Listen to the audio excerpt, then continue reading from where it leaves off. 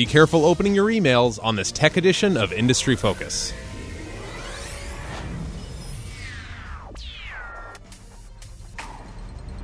Greetings, fools. I am Sean O'Reilly, joining you here from Fool headquarters in beautiful Alexandria, Virginia. Today is a tech edition of Industry Focus, and I am joined today by the incomparable Dylan Lewis. How are you today, sir? Good. I think my data is safe, so that's good.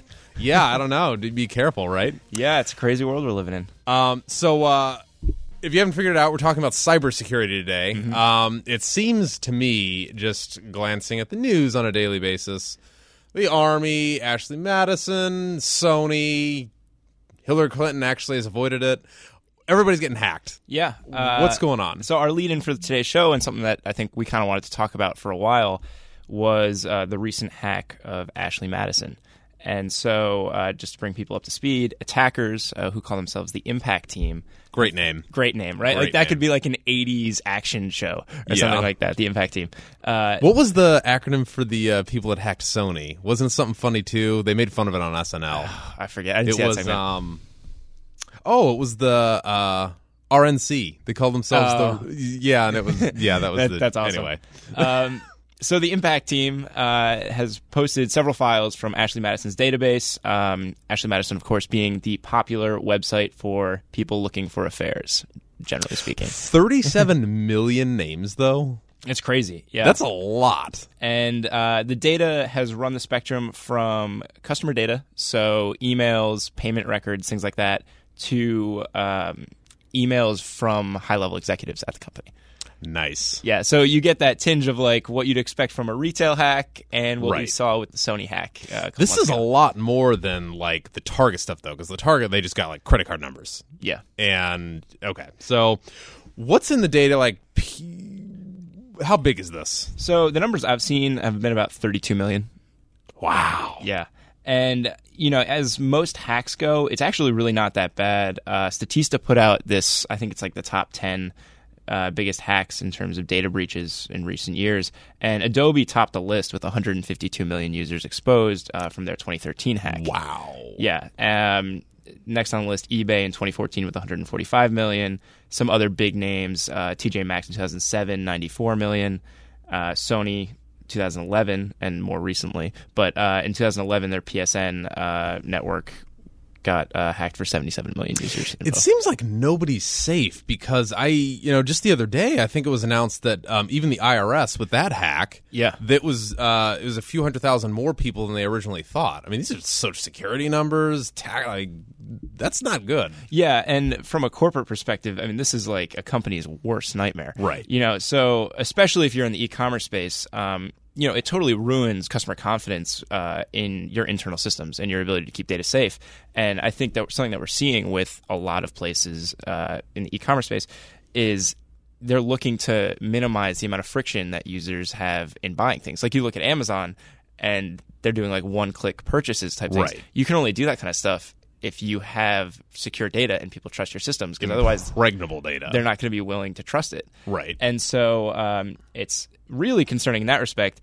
It's a huge problem if your business totally relies on discretion, like Ashley Madison. Right. Which is, I think that company, was it private? Like they're private. Done, right? Yeah. Like, so they are owned by Avid Life Media. Okay. And I think like kind of similar to IAC, Interactive Corp, like they own a couple businesses that are all within the same realm. So Avid Life Media tried to take the company public in Canada a couple years ago, and then looked to do it again in London, I think, in England. That is not more happening recently. anymore. That is not happening. And one of the reasons that they cited for not being able to take the company public in Canada was it seemed like people couldn't buy into the business, and Right. they were worried about the business prospects of a company that relies entirely on people wanting to have affairs and Right. is a catalyst for people having affairs, which is a tricky business to be in. Naturally. Yeah, and I think they thought they might find some comfort in going to Europe, where attitudes are maybe a little bit more progressive. You're expected to have. No, I'm kidding. Yeah, right. We kind of hinted at this in the intro. You can't even safely open emails, it seems like. Yeah, something that these kind of attacks subject users to is something like a phishing scam. And so once you have some information and an email address from someone, if you know that they shop at a certain store or they use a certain bank or something like that, you can email them masquerading as that entity and attempt to get personal data from them. It's a lot easier to make an introduction when you know a little bit of background on somebody. Right. And so it's kind of crazy how susceptible it makes them to that. And I think one of the other things that a lot of people don't realize with these hacks is a lot of people use the same logins for multiple sites. And so, if you're able to get login credentials from a hack, then there's a decent chance they're using that login for their Amazon account or their bank account or their brokerage account. There are a whole bunch of different things that people use. Dylan, the is same all your for. passwords password? Oh, God. No comment. Yeah. Well, before we move on, I wanted to talk about the companies that are trying to solve these issues. But before we get there, I do want to make our listeners aware of a very special offer for all industry-focused listeners. If you found this discussion informative and you're looking for more foolish stock ideas, Stock Advisor may be the service for you. It is our flagship newsletter, started more than 10 years ago by Motley Fool co-founders Tom and David Gardner. We're offering the lowest price out there for all of our industry-focused listeners. It is $129 for a 2-year subscription to Stock Advisor. You'll get 2 stock recommendations every single month with insight from our team of analysts. Just go to focus.fool.com to take advantage of this deal. Once again, that is focus.fool.com. So I'm here again with Dylan Lewis. We're talking about cybersecurity. Yeah. Don't open your emails, all that fun stuff. There are a lot of companies that are trying to solve this. Mm-hmm. A lot of them, we kind of looked around the industry before we came in here, and a lot of them are private. A lot of them are owned by the big corporations like Cisco. But one company that's, for all intents and purposes, it seems to be the market leader is FireEye. Mm-hmm. Who are they? What's up with the name? Yeah. So they're a cybersecurity firm, and I think there's 2 really easy ways to look at their business. So they do monitoring and testing, and so this is machine-based, real-time cybersecurity protection against... So they'll test your system. Yes, they're looking for vulnerabilities. Yeah. Against some of the more sophisticated attacks, and I can kind of get into that in a little bit. And then postmortems. So they're also forensic specialists figuring out what happened to companies after attacks. And I think... There's a show in this, CSI FireEye. CSI FireEye. Yeah. It really rolls off the tongue. Yeah.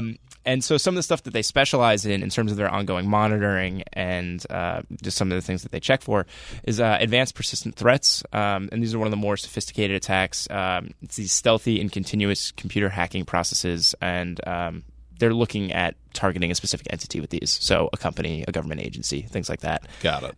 Some of the more specific ones within that niche, there's something called spear phishing.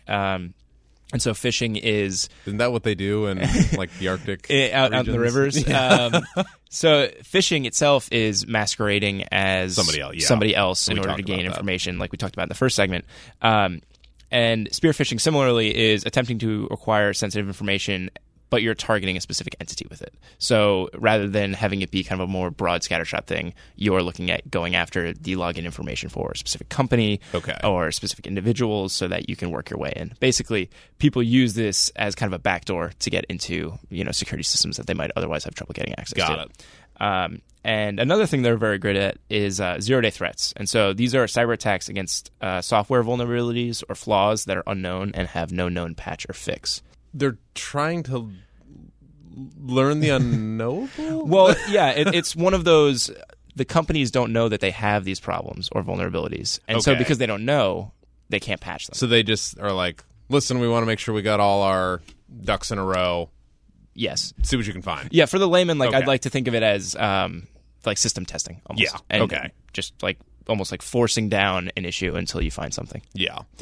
So a lot of people in this building love FireEye. We sent some analysts out there to visit the headquarters, and they were just stunned. So how does FireEye do it? Yeah. So for their ongoing monitoring and real-time analytics, they run what they call a suspicious software suite in a virtual environment. And they basically monitor that in real time and use that to check for vulnerabilities. And this approach has helped FireEye discover 18 zero-day attacks in the past 2 years, which is, according to their website, many more than the top 10 security companies combined. Wow. And, that may sound like kind of a low number, 18, but you think about the potential liability of even one attack. Right. And, those numbers start to stack up pretty quickly. Wow. Yeah. So they actually caught things. Yeah. I mean, they're catching things before they happen. Yeah. And I think just a testament to the strength of their products, This is from a company PR release in April. The U.S. Department of Homeland Security has certified FireEye's multi-vector virtual execution engine and dynamic threat intelligence cloud platform under the SAFETY Act. Certification is the highest level of liability protection available under the SAFETY Act. Customers of these certified FireEye technologies now have protection under the SAFETY Act from lawsuits or claims alleging failure of the technologies to prevent or mitigate in an act of cyber terrorism. FireEye is the only cybersecurity company with products, technologies, or services certified under the SAFETY Act. So it sounds like the M word, monopoly, like something. So, I mean, that's a big pat on the back. Yeah. And a huge stamp of approval. So this sounds great. Yes. There has to be a catch. Yeah, so, I mean, they are, in a lot of ways, the industry leader, and I think one of the more innovative companies in the space. I think one of the big issues when you look at a company like this is, like, you have to have the right appetite to invest with them. Yeah, so I took a peek at their numbers before we came down. Oh my gosh! Yeah. We were. That's a lot. We were joking before the show, and I said, "Great revenue growth. It's a bottom line only a mother could love." Yeah. So, for those of you that haven't ever seen FireEye's beautiful, beautiful income statement, revenue 2012 $83 million, doubles in 2013 to 161, more than doubles last year to $425 million in fiscal year 2014.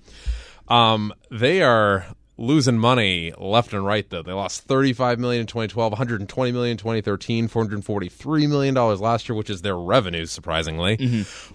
What's going on here? Yeah, and part of the business of tech is, like, heavily investing in R&D and getting people to buy into that R&D. And so with this company, we're seeing huge investments, huge allocations in their research and development and then the sales staff to get that out. So I almost wonder, is it possible that because obviously, like, first days of Microsoft, bunch of R&D, just paying programmers to put out DOS and all this stuff, and then once they built that and you got everybody to buy in, then it's had this constant revenue stream. All they had to do was update it and get Windows and this, that, and the other thing. It almost seems like FireEye does a lot of consulting, and that isn't consistent revenue that you just collect money for. Right. And like I talked about before, there's kind of like the two different segments of their business. I think the most appealing thing for me as an investor, and I think for companies that are looking at, being a little bit more cyber secure, is their ongoing monitoring business. I mean, that prevents you from being in the news and having these massive liabilities and potential lawsuits from users.